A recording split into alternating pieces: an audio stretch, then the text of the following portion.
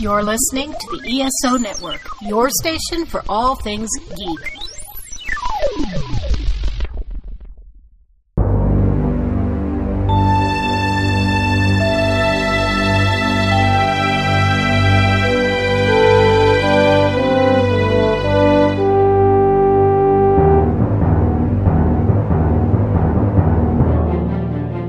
Welcome back to Earth Station Trek, a show where we trek from the early days on NBC to the future on Paramount Plus and everywhere in between. I'm Charles Kelso, and it's my privilege to introduce the Earth Station Trek crew. Keith Johnson. Me, Rob, with sails unfurled. Alan Seiler. We're not Nova Squadron, we're Nova Fleet. And Veronica Dashel. Hi. And if you haven't guessed, tonight we're going to be talking about the two-part finale of Star Trek Lower Decks Season 4. Yay. But before we get into that, Keith, do we have any This Week in Trek this week? Yeah, we got a couple of interesting history things. This is all old school, folks, so sorry about that. But and this all is on November the 3rd, the 3rd of November.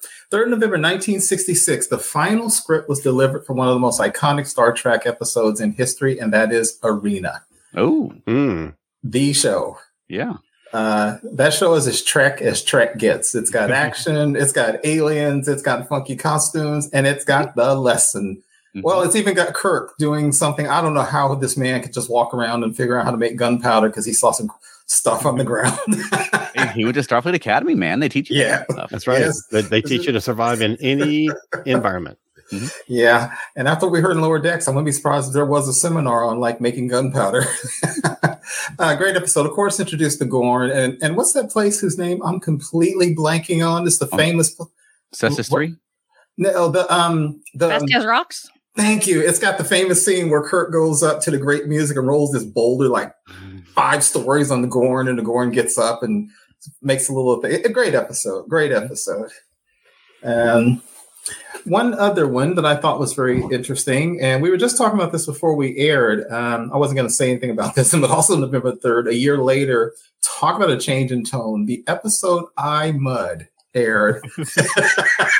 Completely different tone from Arena. You can sort of chart the direction Star Trek went, looking at what year to year, what episode they were working on. Yes. But, you got to give them credit because these were a bunch of really, really good, talented dramatic actors, Shakespearean actors and stuff. And for them to get and do silly stuff and have fun with it, I mean, you got to give them some credit. I mean, I can't not see Chekhov jumping up and down, or the stupid thing where the one robot slaps the guy because she likes him. And it just goes on and on. Or Spock doing the little thing, I am lying, and Norman's head explodes pretty much literally. I like My Mud. I think it's fun. Yeah, it's a good one. And then the last one, same date, in 1996, 30 years later, the best of the tributes to the original series. That's when the DS9 episode Trials and Tribulations aired. Yeah, nice. We were just talking about the other night. Yeah, that's a great episode. That is superb. And it holds up so well. It does. When you watch it now, the effects do not date. Yeah. Mm-hmm. They did everything so incredibly well. Blending the shots from the two different shows just looks seamless still. Yep. Absolutely. Unbelievable. The only thing that I noticed, and it's always been me, is the very last scene when Sisko is smiling at Kirk. The look on Sisko's face doesn't look like a guy smiling at his hero or captain. Kirk smiling at Sisko. It looks like a man smiling at a woman that he just saw. That's the only little thing. He's a 23rd century person, man. This is true. Yeah, he might like him bald. That's right. I mean, there's a history of that, too. Yeah. That's it for Trek history. All right. Well, we'll take a quick break then before we get into Star Trek Lower Decks, but stay right there because we'll be right back.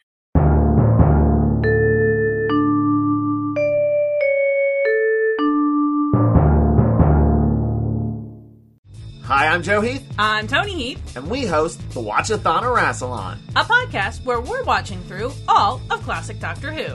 Nope, we've already done that. We did? Well, then now what do we do? What do we two do? We review New Who. Ooh, we too review New Who? We do, just for you. Who? Not you, them, the listeners. of the podcast. Ah, The Watchathon of Rassilon. now we review New Who 2. Woohoo!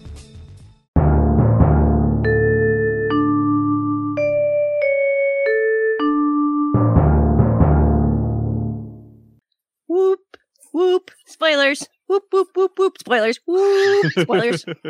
Whoop, whoop, whoop, whoop. It's exciting. Yep. And that's spoilers for the 2-part finale of Star Trek Lower Decks season 4. I mean, we've been waiting a week to talk about the 9th episode. Yes. The 10th episode didn't let them down either, though. I mean, this has been a pretty spectacular finale. Yeah. Yeah. They put, Coming at the end of a spectacular season. Absolutely. Mm-hmm. yeah, they put their foot in it on this episode, no doubt about it. And Yeah. for those who don't know, that's an old country term meaning, okay, another phrase, they were cooking with grease. That better? I don't know. Yeah, it was good, and the reveal of the antagonist completely caught me off guard. Yeah.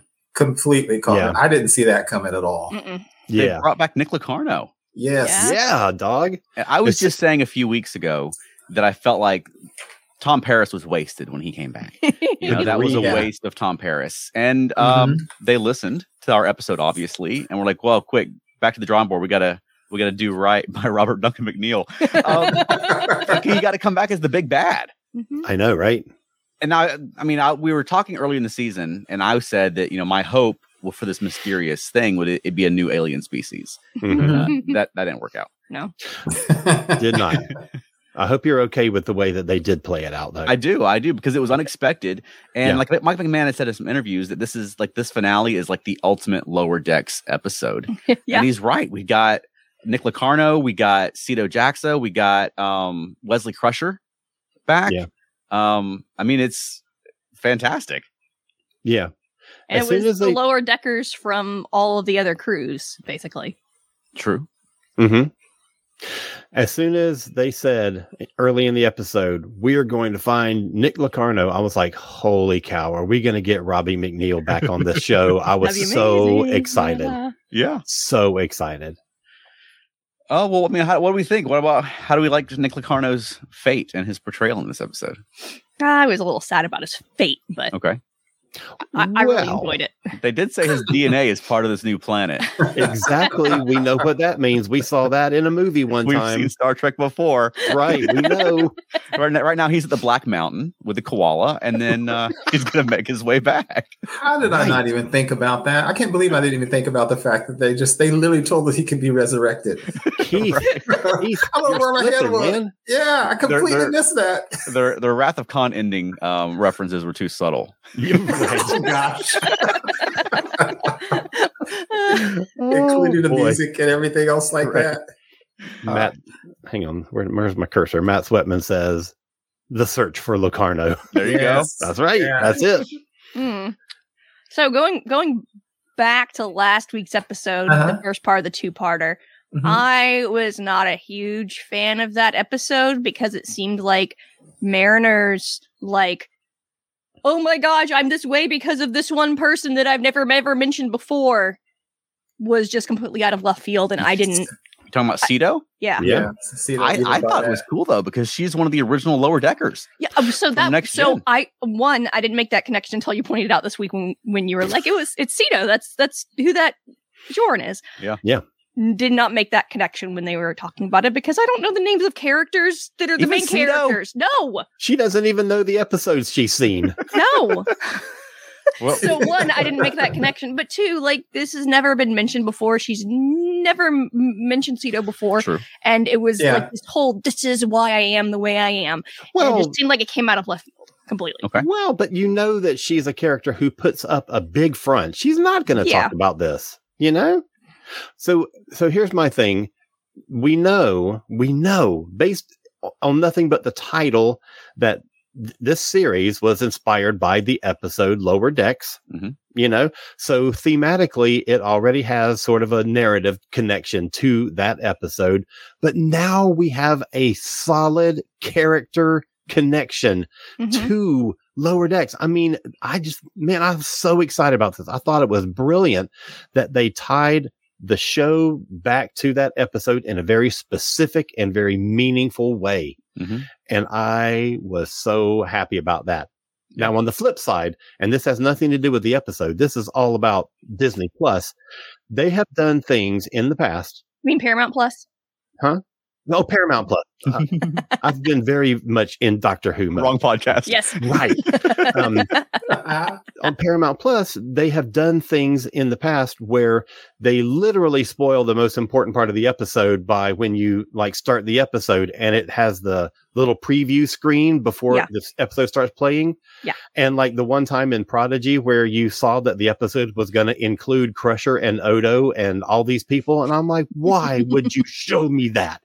And in this one, the little preview screen, the first word out of Mariner's mouth in the preview is Cedo. And I'm like, what? We're going to get Cedo? No. But I tell you, man, it didn't lessen the impact that scene had in the episode itself. I loved it. Well, Veronica, I could see maybe why that one thing with her didn't work for you in last week's episode. Yeah. It was a little out of nowhere, but everything around it I did enjoy, like her fight with Ma'al. And then when they do the thing and he tells her basically you're a warrior, and then she's like, we're allies now. We're not allies. Yes, you are. And I kind of like that. And did you go on to the fact that the very start of the show when those little crazy thingamajiggy lizards were attacking them, that when they put on their anti-venom suits, they were the old school space suits from the original series. It was great. Yeah, I love that. And I see what you're saying, Veronica, about it came out of left field. But I mean, they've been building this whole season towards getting to the root of why Mariner is the way she is. So I think at the end, finding out that she had a friend from the Academy who died in the line of duty, I mean, at some point you got to reveal that. Like that's how just narrative. I wish works. they would have dropped some more hints throughout the thing. Yeah, I can see that. That's I got you.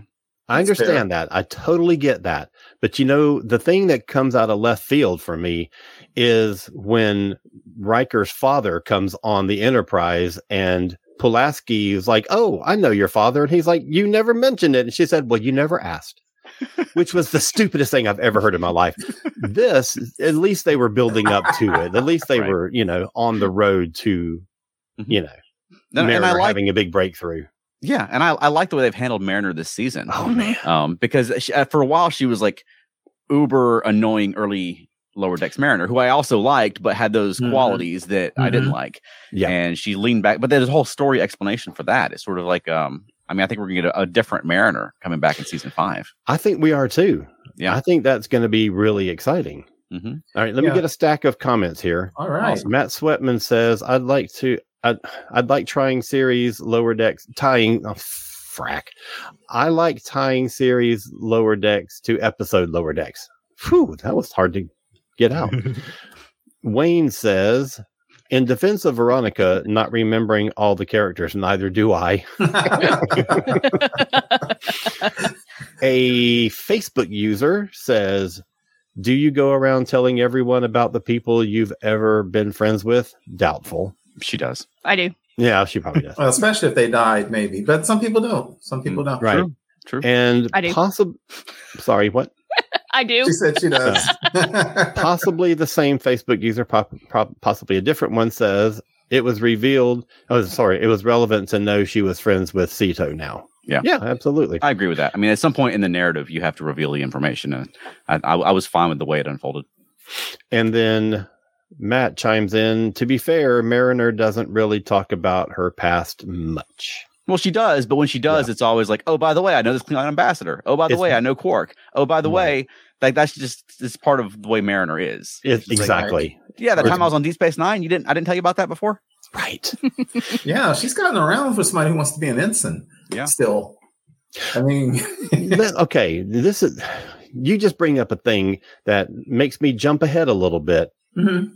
No, actually, I guess it's at the end of the first half of this. So I guess we're right on point where she's like, all I ever want to be is an ensign. I don't want to send people, my friends to their death. If it was good enough for Ceto, it's good enough for me. It wasn't good enough for Ceto. That's the whole point. she was driven. She wanted to advance. And that's why Mariner looked up to her so much. So I thought that was a really interesting point of dialogue. Yeah, I took it as because an ensign was all she ever was.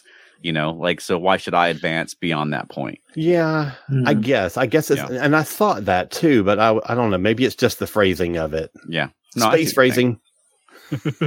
So that's very interesting. So that seems that when I was thinking about that, that means that at some point in time in the past, Mariner was a different person, not the rebel that her parents have been struggling with. Because to what you guys are saying, she pretty much even says Starfleet's not about this. It shouldn't be about killing in battles. It's only about exploration, which is very interesting because, that whole debate about what is Starfleet in the Abrams verse, that weird peacekeeping armada, which makes no sense, but it's actually both. But I can see why she wouldn't want one or the other side of it. Strax would probably say it's different. Yeah, I mean, she name dropped the Dominion War as well, and I mean, like we saw in the previous season of Lower Decks, we saw that flashback to her as a lieutenant. I think she was a lieutenant at that time, when she was in the bar or whatever, and she had the first contact style. Like she served through the Dominion War, so I imagine Sito was just maybe the first friend that she knew who died in the line of duty, but not the last. Yeah. Right. Yeah. Right. Absolutely. And that was 13 years before. So after 13 years, she still wants to be an ensign. Like, Mariner, you might want to. I'm glad she's moving forward now. Yeah. Well, she's in her early 30s. And we've seen, that episode where Picard experienced the tapestry timeline and he was 65 years old and a lieutenant in that timeline. We've seen plenty of times when there's like lieutenants who are gray haired. Yeah. Very interesting. Yeah. Right. And that comes into that play on words in the episode title. The inner fight, the inner light. Yeah. Right. Yeah.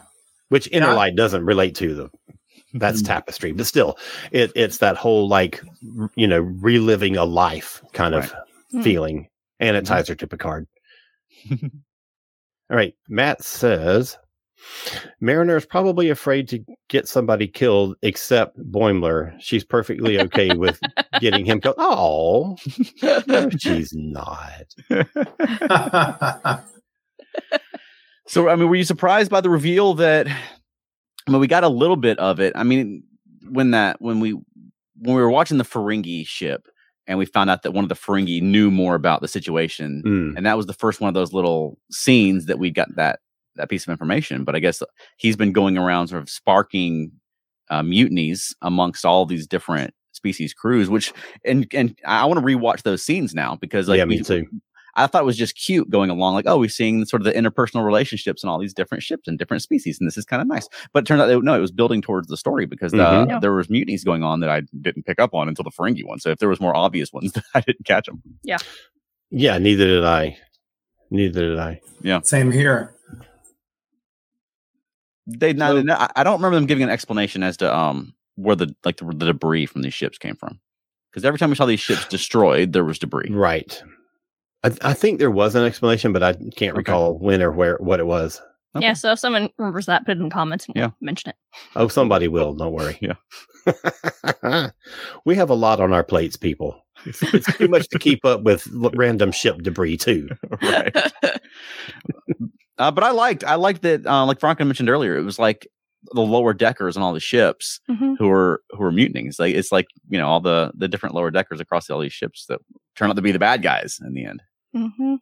Yeah, exactly. Matt does not chime in with the answer to our question, but does say Lower Decks is great at hiding important bits of seemingly throwaway lines. True. Yes. Yeah. They're very good at that. Yeah, or things that you thought were a gag. Yes. And it turns out it's important later. Like I just finished rewatching the second part, so I'm excited to talk about the second part. What else jumped it out at anybody from the first part? Sorry, go ahead. Keith. No, go ahead, Veronica. I really liked the scene where the Ferengi and Romulans were pretending to fight so the Klingon would attack them. That was great. And because you thought that they were like actually fighting each other, and then you realize that they're not. They're trying to work together. That was mildly amusing. Ferengi and Romulans trying to work together. And then the Ferengi talks about his great plan, and Rom's like, yes, you're smart. Okay, I thought it was a very interesting strategic thing when and Mariner were allies, and he literally said that the Orion woman was the one they needed to take out, which says a whole lot about Orions. Mm-hmm. He said the rest of them are afraid. The rest of them are afraid of him, but he said she was the one. And when he showed up, they all gasped. Even the Binars gasped. So they are afraid of him. But it's interesting that he pointed the Orion woman over the Cardassians and the Romulans as a threat. Mm. Yeah, that's true. So they're no joke. Yeah, absolutely. I think we've talked about this a few times this season, and I just want to make note in the first half of this story how much I loved Captain Freeman. Mm. Mhm. Yes. Once again, she is in charge, living large. She comes across as incompetent, as not knowing what's going on, but it's all to fool the people she's trying to get information from. Yes. Well, it's like, girl, you get it. And Yep. fooled me too. Mhm. Because I thought it was back to incompetent Freeman. Yeah. And I said before, I like when Freeman's competent. So I like that they played off of that. Yeah. And Mhm. I don't know yet how I feel. I've been for 4 seasons now wanting Baylock to return. I love Yeah. Baylock. Court Pipe Maneuver is one of my favorite episodes. But now if Yes. they're saying that that's a real species and the Baylock puppet was based on that species, okay. But if they're saying that original Baylock puppet wasn't a puppet, then I got a problem. No, I'm think the first thing you said is Okay, what good. they're. Yeah, Yeah. I think it'd have You to were be saying that whether you mean it or not, so I can sleep Yeah. tonight. Yeah, I think that species must be a species in, what was it, the First Federation? That must Maybe. be what it is. Yeah, Yeah, that's what true. I'm thinking. Although I it like was funny, because then he literally goes, dude, why would make you think I'm a puppet? And his hands doing puppet Right. stuff. Can't And tell his who mouth who's never not a moved. puppet. His mouth never quite moved with the words. It was hilarious. So Yes. it wasn't just a herky jerky puppet. That's how that species is. Yeah. Apparently so. Yeah. Yeah. Yeah. I also think, even though they were doing it for laughs, I thought there was something very interesting. What they kept doing in that episode is several people literally kept saying, you think you're better than us because you're Starfleet. Mhm. Over and over. You think you can just waltz in here because you're Starfleet. Even their uniforms, he's like, I know those uniforms. It's a 2-hour wait. And he goes, oh, later. Oh, it's a 2-hour. That's another 30-minute wait. And then the bounty hunter comes in. Then they had like specials for tripod people that day. Everybody but Starfleet gets to get in, which I thought was kind of cool. Yeah, and I like that because at first it was like, why are they wearing the uniforms? I mean, I guess Yeah. it's a Yes. next gen kind of a thing. Like they would always Mhm. just beam down to these like drug lords or whatever on a Yes. planet, and they're just wearing their Starfleet uniforms. Right. But I like it. The whole thing was a scam. I thought that was really great. Mm-hmm. I did too. I loved it. And I like that Billups got to be the cool sort of almost Star Warsy bounty hunter guy. Yes. Dude, he was cool looking. Yeah, Yeah, it was. That was awesome. Talking Yeah. about Star Wars, they were riffing Star Wars, weren't they? Because when they first got there, everybody who was manning the station had on those little caps from the people in the Empire did. The dude had a British accent. So I was like, well, they were really riffing Star Wars. Oh, I didn't think about that. Yeah. All right. Comments. Matt Sweatman says, I love Rutherford discovering their uniforms have pockets. Wayne says Captain Freeman is Lower Decks' Black Widow. Here, Okay. here. I like that. Yeah, Elaine says, don't take away the puppets. agreed. And one of our unnamed Facebook user points out something from the cold open of the second episode that I think we just need to jump right into, and Yeah. that is Cadet Wesley Crusher. Mhm. Yeah. Yes. Yes. Were you expecting Will Wheaton to pop up? Okay. No. No. Let me just say, after the first episode, when we got Locarno at the cliffhanger, Mm-hmm. and we had already talked about Cito, I was like, are we actually going to get Cito next week? I bet we are. I did not expect the whole squadron, though. Right. I did didn't not either. expect Will Wheaton. I was so Mhm. excited. And now they've established that Mariner knows Wesley Crusher. Yes. So Yeah. that might come around later. Yeah. Right. Absolutely. I gotta say, Garrett Wong is probably ready to chew nails at this point.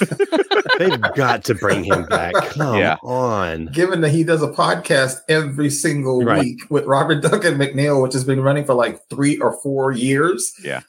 They just finished Voyager. So yeah, I really wanted to see. I want to see them find a way to bring him in. So I thought it's interesting. You remember when they said that they had determined that there was a list of kidnapped civilian, or there was a list of civilians that were possibly going to be kidnapped. Right. And now that you know what Locarno's plan was and the kind of person he was looking for, the list makes sense because on the list was 7 of 9, Beverly Crusher, who we now know was kind of rogue. 7 to 9 was a, what did they call them? Ranger. Fenris Ranger. Fenris Ranger. Uh-huh. And not Will Riker, but Thomas Riker. Yeah. That's right. Yep.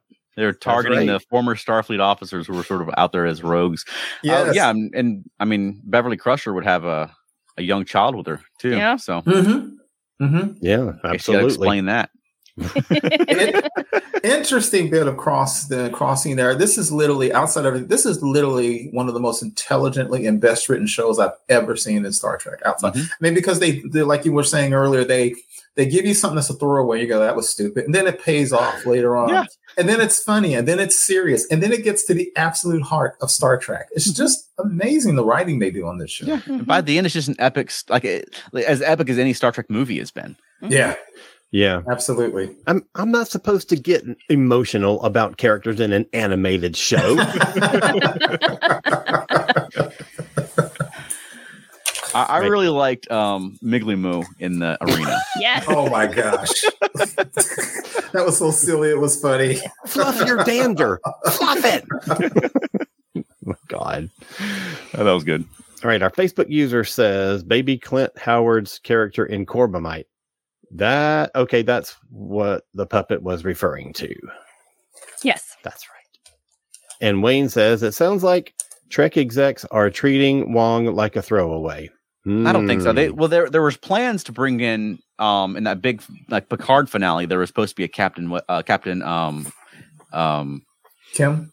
Yeah, Captain Kim. I just blanked on his name. I just can't say Captain Kim. It's my brain. Yeah. Yes. But they had to scale it back. But I would be very surprised if Garrett Wong doesn't show up on Prodigy with all the Voyager stuff on Prodigy. Agreed. And that's where I'd rather see him, and rather than just show up as a joke. Yeah. Right. You know, I'd love to see them actually use Ensign Kim or whatever rank he is. Captain Kim.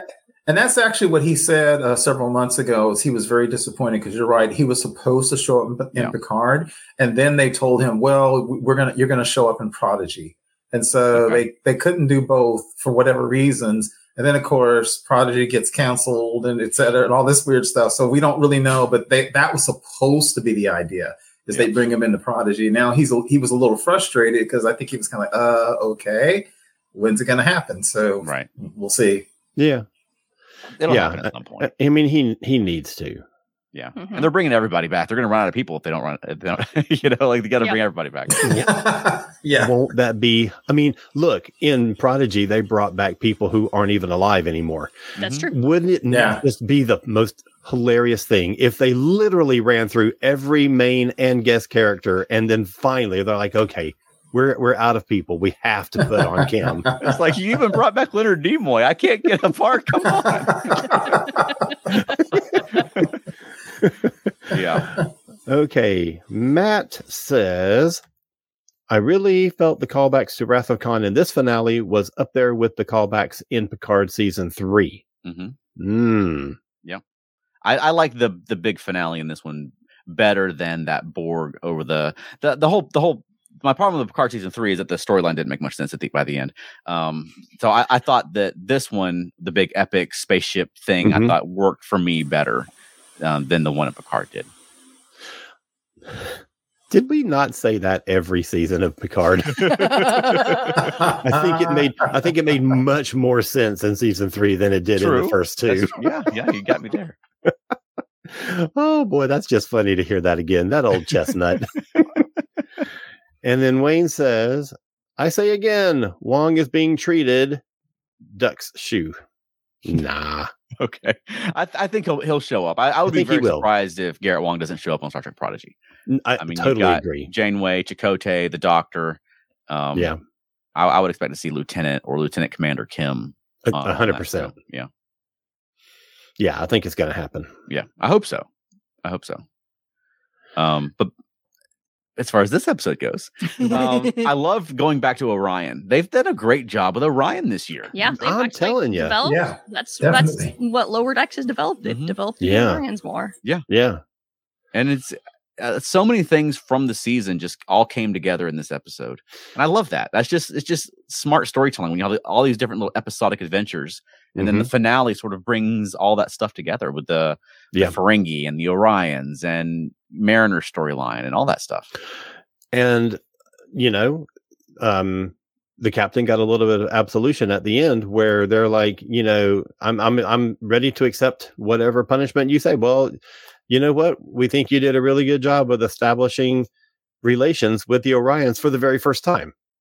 So that's awesome. Absolutely. I love that Orion battleship. I like the variety of the Orion ships. Yes. Because they also brought back a ship that looks very much like the ones from the Pirates of Orion. Right. At the end there. But I like that the big green battleship was cool too. And they did a Star Destroyer into the Death Star kind of a thing with it. Absolutely. Oh, I love that. I loved it. Yeah. Plus, it's just such an epic moment. That ship just piling into that Trinar, whatever the thing is. Yeah. Yeah. The modified Tholian web. Right. No, Tholian web, or the thing that Q threw up in the series pilot of next year. It looked more like that. Or more like that. Those planetary shields that they have on Star Trek Picard and on Strange New World have that same sort of like this. The force fields have a texture now instead of just a shimmery, Right. Okay. Another very important point from Elaine. Boimler did a great job as acting captain. Yeah. Heck, yes. And that's been the sort of the storyline for the Lower Deckers this season, was stepping up into a more of a command role, leading away missions and that sort of thing. So I thought that was wonderful that he's not playing on the holodeck this time. He actually got to be acting captain of the ship. Right. Yeah. And you see it in Tendi too, because she is very much one of the problem solvers of this two-parter. She's the one who comes up with solutions. And I just want to say, T'Lyn, man, I love T'Lyn. I'm so glad that she's much more regular on the show this season than last season. And I gotta say, I'm very happy that she, blew off her former captain because she wants to stay where she is and be science besties. Yeah. Only they can't be science besties now. I know. I love that episode. I love that moment. Yeah. Don't say it if you don't mean it. Well, they're gonna have a different foursome next year to start off with. Yeah, while we get the resolution of. I mean, I wouldn't expect she's gonna be on Orion very long. It'll probably be episode 1. It'll be the end of episode 1, just like it was with Freeman when she was arrested. Right? They're not gonna carry it on beyond one episode, right? No, because they're smart. Yeah, but we may see a little bit of a different dynamic between them at the start of the episode. Definitely, when the show comes back. It'd be interesting to see how T'Lyn. I've said this before, but I just think everything T'Lyn says is hilarious. whether it's a joke or not, just every line she has is just. It's hilarious. That delivery and the expression that they draw on her face just kills me every time. Even when they're all walking down the hallway, I noticed the others are kind of bob when they walk, and she just no bobbing. Yeah, she always has the same expression on her face. Yeah, she's just great. Elaine says, Tendi has come back somehow. Oh, has to come back somehow. Yes. Oh, of course. There's no question of that. Yeah, that'll happen. Right. Ooh, and Matt says, Kim always being an ensign is starting to get tiresome, so it's time to show him. But it would be funny if he's only a lieutenant junior grade. Yeah, maybe it'd also be funny if he was like surprised, like he was a Commodore. You're like, whoa! I think he should be a I think he should be a captain or a Commodore by now. 7 can become a captain, and Tuvok is an admiral. Chakotay, who was a Maquis leader, is a captain. And Kim by now, my goodness, he's got to be something. Like, someone probably reviewed the logs and we're like, okay, you're owed like 4 promotions. Right, exactly. Commander at minimum. What did you do to Janeway? Why does she hate you? I want him to be captain of a ship, and we get to know a little bit about his main crew. Mm-hmm. And one of them is like, God, I'm still an ensign. I can't ever get anywhere on this ship. He's like, don't complain to me, buddy. Yep. 7 years. Oh, here we go. Captain Kim's telling his 7 years innocent story. Uphill both ways. But speaking of Voyager characters, the 2 moments where they're like, Locarno looks just like Paris. And Boimler's like, I don't see it. Yeah. Cracked me up. They had like the same face. Nope, don't see it. No. The thing that killed me in this episode, I thought was just a fantastically dropped joke, was the Ferengi paywall on the Yes. destruct button. Oh my gosh. 2 strips of platinum. No, Oh, that was great. They put a paywall on a bomb. Stupid Ferengi. Boom. That makes so much sense. Of course. Oh, that was so hilarious. That All was right, Then Veronica. if they put a paywall on it, how are they going to get platinum? Well, they Right. won't blow up if they put the latinum in, and if you don't have any latinum, you blow up. Yeah, that was it. Because he was trying to deactivate it. Yeah. Yep. So instead right. of a code, it was a payment. Veronica, I need you to talk about the Ferengi in this episode. What did you think? And were you happy with the way that they were portrayed? Yeah, I thought they were great. Mhm. It took them entirely too long to realize that there wasn't any profit in this for them. But that was my only one gripe. But I really enjoyed the lines that they had and their interactions with Mariner. I've got some new rules of acquisition along the 91? way. Yeah. And their scheme was that she's like, he doesn't care about profit. Like, exactly, more profit for us. Yeah, Right. I thought it was good. I like the Ferengi too. I love that little new Ferengi ship they're flying around in, the one that we saw earlier in the season, but it's new on lower decks. And I love that kind of stuff. They've done such a great. They've come so far since season 1 on the ships, and they're just building ships like crazy. Even when they don't have, they could reuse a ship and they'll just build a ship. Yeah. I know. Yeah. The ship that Mariner grabs to fly into the nebula, is that a new Nice. ship? No, it's a steam runner. It's a what? It's I a don't know steam runner that. class. It was one of the background ships from First Contact, and it would show up in little spots in the Dominion War. It's like a fan favorite as a steam runner. It's a smaller ship. Yeah, but it's a steam It's runner super class. cool. It is cool. It's a nice looking ship, and the way it has the nacelles in the back, it reminds me of some seaplanes. You know, you see seaplanes in our real world Right. with the engine in the back. Yeah. I thought it had a really cool look to it. Yeah, it's a fan favorite that's never really been at the foreground, but fans do Oh. work of it. But they're Okay. first seen at that big battle, the big Borg battle in First Contact. But but also it kind of ties in because it's the whole lower decks thing, where it's her little hero ship is a background ship. Yeah. And going back real quick, speaking of the Ferengi, it was Rule 91, your boss is only as good as how much he pays you. True. And Rule of Acquisition 289, shoot first, count profits later. I mean, they're really throwing these things in. They're solid rules. That's not bad advice. No, absolutely. Yeah. the Ferengi and Quark's Bar were not listening to that 91 rule, the 21st rule of acquisition. Okay, Elaine says Matt had to explain to me the Tom Paris Locarno bit. Ah, The great thing about it is that I never in my life expected to see Nick Locarno again. me either. Because he's been usurped by Tom Paris. Exactly. I mean, and basically because Tom Paris was Nick Locarno and they changed his name so they don't have to pay royalties to the writer for 7 years. Yes. Right. Same kind of thing with T'Pol. Well, she was going to be T'Pau, but they're like, oh wait, that's going to cost us a lot of money, so just changed a couple letters. Yeah. So I mean, I just never expected Nick Locarno to come back again because it was just the other character that Tom Paris played, or Robbie McNeil played before he was Tom Paris, and so it's just brilliant. Yes. Agreed. And it ties Mariner in directly with those TNG storylines. And we know that Mike McMahon's a huge TNG fanboy, but also it gives us a concrete like age and timeline for Mariner because that's been a little bit vague over the last 4 years. Definitely. She's right about the same age as Wesley Crusher. And, it's been 13 years since she was at the Academy, or at least as she, not since she graduated, but since she was, she started the Academy. Really. Yes. Yeah. So she's 9 years on the Academy if she did it in 4 years, something like that. So I thought that was very interesting. There was a line that Locarno said earlier where he said he was babbling, almost going villain monologuing. And he started yelling about the first independent unaligned fleet in history. And Boimler goes, my kid would like to have a word with Right. like a word. Right. That was great. I thought that was cool. I feel like the Maquis didn't have a fleet, though. They had like a ramshackle fleet. Yeah.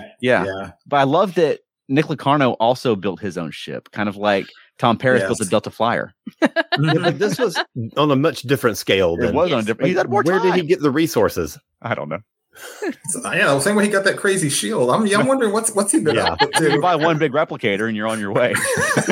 You replicate whatever parts you want. Yeah, the things for the replicator. The only part of Nick's plan I think wasn't going to work is when he did the broadcast. It was like, even the Starfleets, he's basically like, hey, if you're not satisfied, if you think your boss, your commander is no good, come join me. I didn't envision a whole bunch of ships fleeing starships to go hang out with whatever the heck he's doing. I didn't see that. Yeah.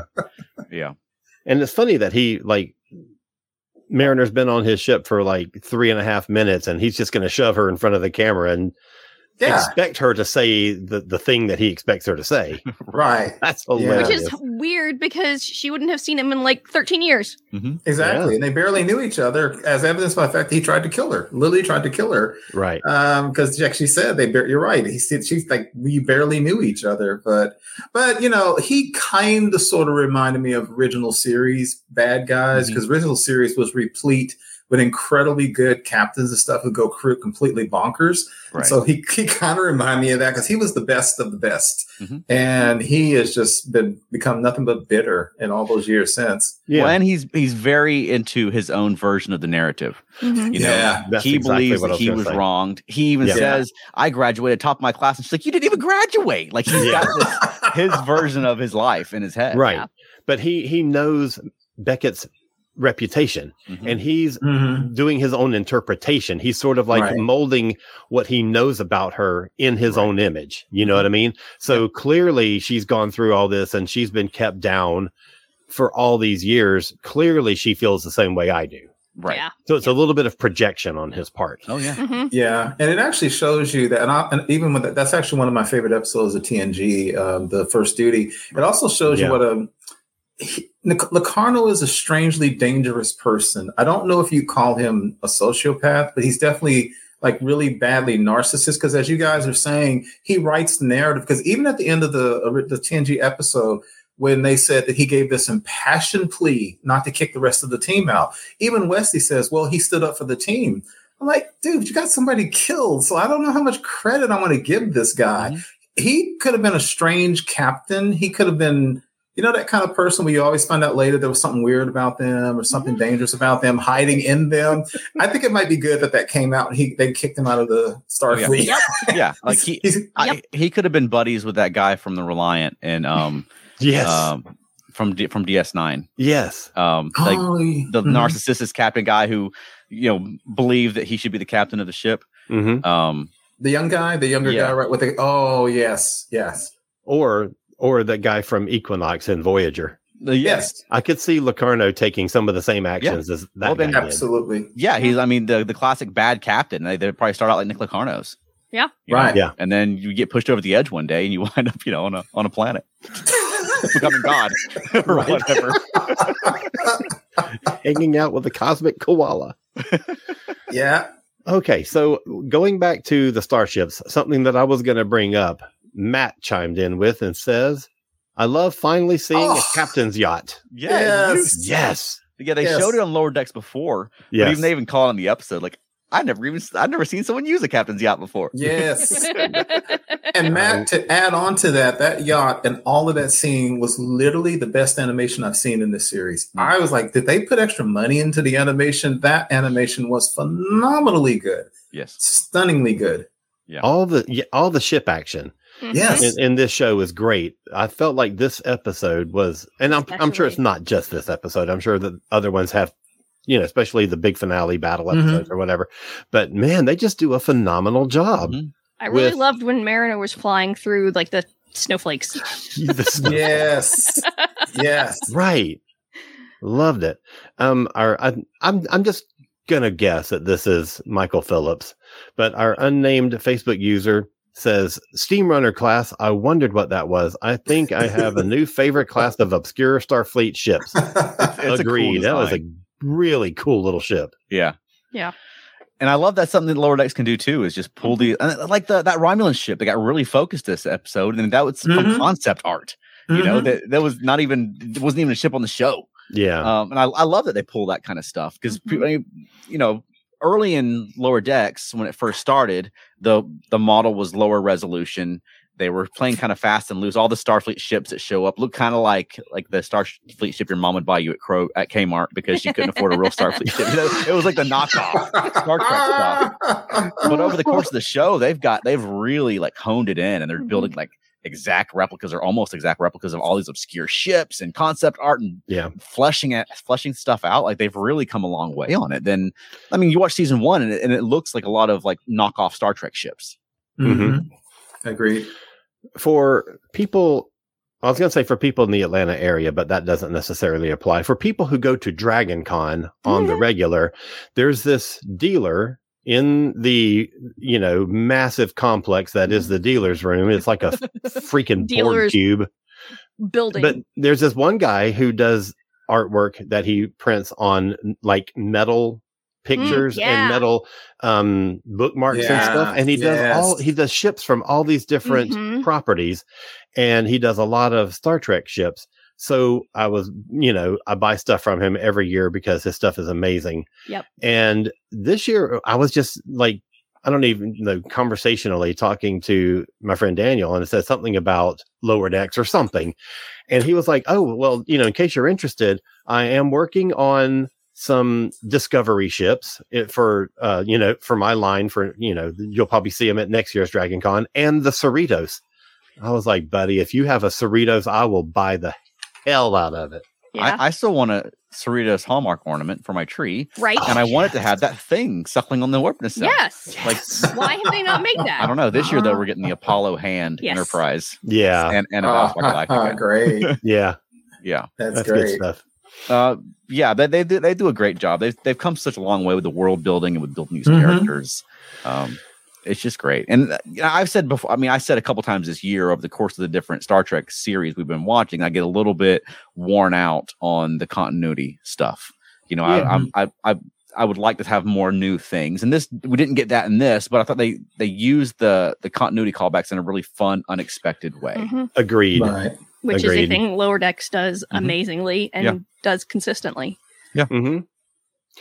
All right. So based on what we know at this moment, which is very little, and it only really pertains to like our main characters, what do you think we might see in season 5?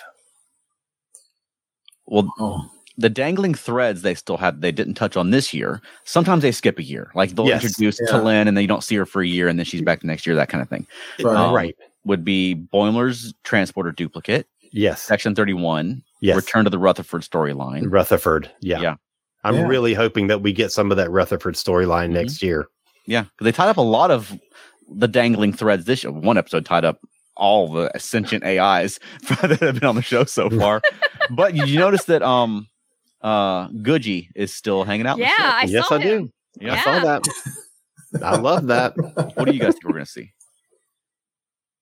I think you covered it there as well. I'm curious. One thing you guys were talking about earlier is I'm curious how long Tendy's story will go. Will it go along or just like one episode? Because one thing I just thought of now when we were talking about it would be hilarious if like Tendy was just back, and through the course of next season, you find out what she was up to. Yeah. Yes. Okay. That would be really cool. I thought you meant they pull a Shax and they're just like Tendy. And she's like, yeah. Right. The weird thing about that is when Tendy changed her personality back into, what is she, the mistress of the winter constellation? Yep. Her face completely changed. And then they had what I wrote down in my notes is simply the best music I've ever heard in Lower Decks to end that episode. It was dramatic. It was somber. Oh, yeah. And I was like, that's a whole lot for Tendy to go out on Tendy when she says, I've got this, whatever. I thought that was really wild. And also the thing that I thought was interesting is when she met her sister, somebody else in lesser hands who would have been more comedic, they would have made her sister more like her little sister, kind of goofy. No, she's taken over. She's like, look, I got 2 crime syndicates I've got to merge. So it was not joking around. And so if Tendy goes back, she's got to really follow her sister and do some crime stuff. And again, that music cue where her out was really odd because it's incredibly serious. Well, and that's I'm glad you brought that point up because I was kind of forgetting to mention that. I loved that they segued directly into like the score just continues on through the credits rather than it coming to a stopping point and then the closing, the normal closing theme song starts. This one, I just loved the way that they segued the score just directly and it just kept going into the credits. It was really nice. They treated it like a movie. Yes, exactly. TV episode. Yeah, and like the big finale, the music was very cinematic as well. It was very Star Trek movie music, and then like you say, it continues on with like the Starfield instead of the traditional credits that we usually get. Right. And it was fantastic. Another thing that I would like to see in season 5, I would like to see them continue to use the Orions basically like Klingon, like the TNG used the Klingons. Yes, like continue building them and having the Orion storyline. They're obviously going to continue because that's the cliffhanger, but I would like to see that continue to be a recurring theme because they're doing a fantastic job with the Orions. Mm-hmm. Absolutely. I would really like to see a little bit more Binar. They were great. That's a race that I've always been intrigued by, and we really only ever saw them one time. Yes. And now we've gotten a few little glimpses of them this season, and Mariner understands their language, and I would love to see more of that. I would love to see that developed a little farther. Mm-hmm. Yeah, that'd be cool. Yeah, they also never brought the Breen back. They dropped the Breen in at the end of season 3, and we didn't see them at all. That's right. I was thinking about that when I was watching this episode today. Yeah, the Breen are in my top 3 aliens I want to see more of. That includes the Breen, the Voth, and the Herosian. Those 3 aliens. Yeah, I'm surprised no one's touched the Voth yet because that's my gosh, they're evolved dinosaurs from Earth. Like that seems like an obvious thing. They have a world ship. Like, yes. Oh my god, fascinating. Yeah. And Charles, you were mentioning that they treat the ending like a movie. Another thing you don't have to do an animated cartoon is when it was weird when Tendi was standing there. I know this because I rewound that scene 5 times seriously because I love the music that much. When Tendi was standing there, they actually showed the Cerritos blink out of sight as the ship went to warp. And they took time to animate that. But if you look at it very carefully, her body language changes as soon as they go to warp. And then she says, I've got this, or I can do this. And then she becomes that other Tendi. Yeah. And that's just some amazing detail for a cartoon. Just amazing. Again, which was 26 minutes, however long it was. Yeah. Wow. I think it's that long. I think it was 29 minutes today. Was it? Oh, so wow. Oh, I didn't notice that it was longer than typical. Yeah, I actually think it said 30 minutes and something when I was watching because I did not wake up. But even so, it's 29 minutes. Like when we get an extra long, like Strange New Worlds or Picard, it's like 65 minutes. Yes. Wow, that was long. But that's not even touching half an hour yet. Yeah. One thing, and this is a Star Trek thing, so it is what it is. I wrote in my notes, does any successful officer ever follow the rules 100%? No. And I think the answer is no. No. Because it's a drama. Yes. That would be boring. Well, not only that, but if you don't have somebody who creatively thinks in that position, you're screwed. If you have somebody who only ever follows the rules and only goes by the book, they are not going to get very far. Yeah, I did think it was weird they decided to name that planet Locarno's world, given that he was a criminal. But hey, well, that just tells that's you going to come back and bite them in the foreshadowing. Exactly. And plus, when they go back there later, you'll remember. Oh yeah, I remember what this is. If it was like made at Angeli 4, you may not catch it first. But they say we're going to Locarno's world, right? Yeah, this is true. Yeah. Oh my goodness! Yeah, I think this season has just been a triumph. I mean, every year, and we just say it every year, but it actually does get better every year. I mean, I thought the writing, the comedy, the use of the Star Trek lore is just so smart. It's so satisfying to watch. And like I said, little things like that Ferengi. It's just a gag that just works so well. The little Ferengi, the paywall on the struck button, because it's like, of course, but that's a big dramatic moment, but it's hilarious too. Yeah. I think I mentioned this last week. If I ever run into Mike McMahon, I'm hugging him. Right. I think I remember now because I actually said Terry Metalis, and then you corrected me, and I said, "Well, I'll hug Terry Metalis." Him too. Everybody gets a hug. I'll take what I can get. Yeah. Yeah, and I think the word you said, Charles, triumph, is correct. I have never been as surprised by a Star Trek series, I think, as I have this one. Maybe the only one that comes close is Deep Space Nine. Yeah. Because I just went along for the ride. I had no, despite everything I say about things like the Kelvinverse movies and stuff, I never, ever, ever go into a Star Trek series prejudging. I never do that. Oh, I'm going to hate this because of whatever. I just sit there and, give it to me. And man, they blown. And again, I think I told I'm maybe the only one here never seen. Is it Rick and Morty? I keep having asked that question. Yeah. Never seen a second of that. So but now I you should nothing. go watch it. Yeah. Rick and Morty is good. It took me a while to get into that. And that was after Lower Decks. I went back and gave Rick and Morty a try. But every time there's Star Trek news that I'm not thrilled about, I try to remind myself the way I felt when I heard that a guy from Rick and Morty was doing a Star Trek. Because I even used to snidely call it Trek and Morty. Yeah. But I mean, they've proven themselves. I mean, I still say Lower Decks is the best current Star Trek series for me. And that includes season 3 Picard. That includes Strange New Worlds. Yes, agreed. They're just killing it. I hear people and like a couple of people that I know have said things like, I don't watch that or Prodigy or whatever because I just don't like watching cartoons. And I guess I can kind of understand that. But at the same time, you have really lost out on a spectacular Star Trek show. Yeah. If you feel that way, you don't want to watch cartoons, do this. Turn on the audio captioning. And then don't look at the screen, and it's like an audio play. Yeah. Yes. Yeah. Oh, yeah, it's good. Star Trek audiobook. Yeah, I do that sometimes when I'm driving. I'll have it where my phone's where I can't see it. Yeah, but it'll play the audio and stuff. And it's delightful. Nice. I saw somebody online today who said that, Alan, and it is what it is. We prefer what we prefer. I literally can't comprehend not liking cartoons because I am just to me, animation is just amazing. I was amazed at how many people have actually said that online. They're like, well, I don't really like cartoons, but I like Lower Decks. Wow. Interesting. That's good. That's good.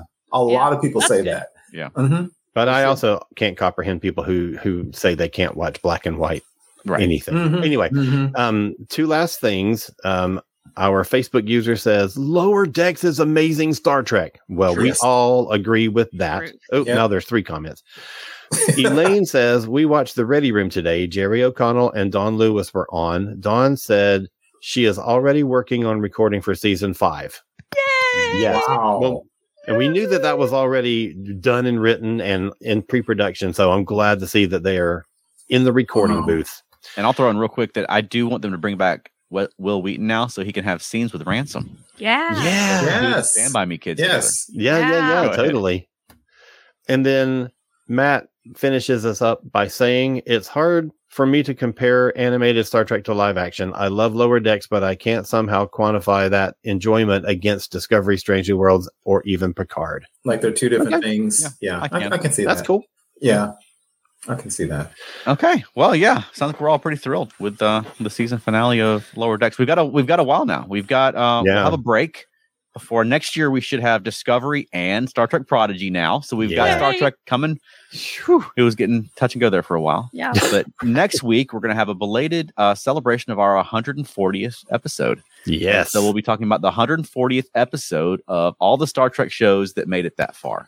All 3 of them. Yeah. And we'll post a master list. What we do is we just go to Wikipedia and look at the one that's numbered 140. And that's sort of so we don't spend the next week debating what counts as an episode, which production order versus air date, and all that kind of stuff. Right. We'll never have time to watch the episodes. Ones that were originally one feature-length episode, and now they're counted as 2-parters. None of that. We just go to Wikipedia and say whatever it says. That's right. And Wayne and Elaine, for you who said that there are certain things you don't remember about old Trek and names and stuff, buckle up.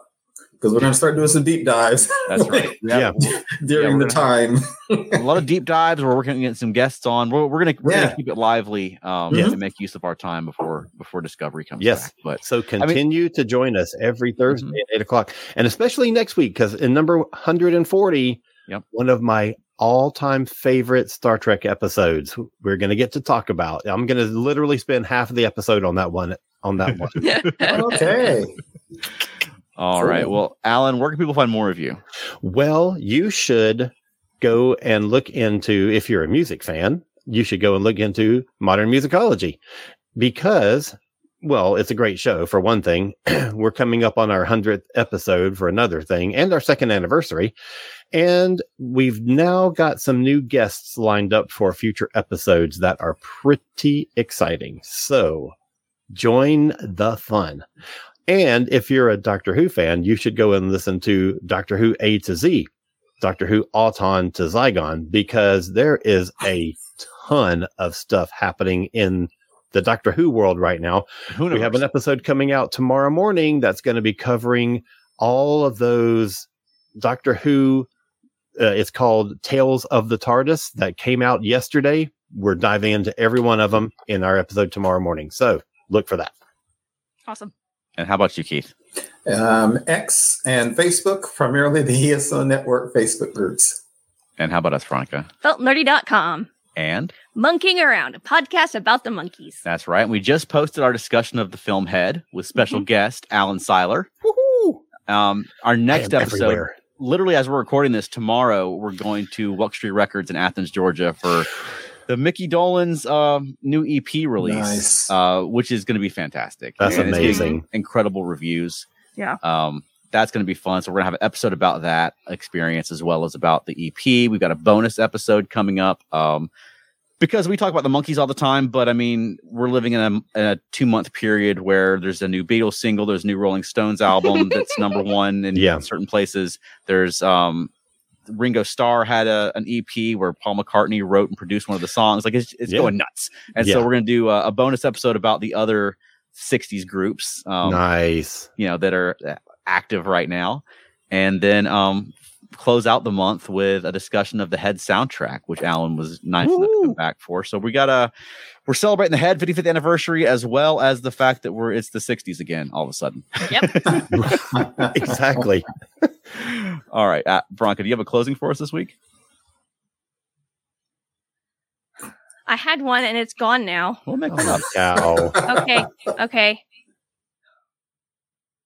Shoot first, ask questions later. Oh, shoot first, count Latinum later. There we go. You got there in the end. I got it. All right. Take care, everybody. See you Thanks, next week. guys. Bye. Bye. Thank you for listening to Earth Station Trek. If you enjoyed the show, please subscribe on your favorite podcast platform. Give us a positive rating. You can also send us feedback at earthstationtrek@gmail.com. You can join in the fun on our Facebook group or follow us on Twitter. You can also visit us online at earthstationtrek.podbean.com. We'll see you next time. Live long and prosper.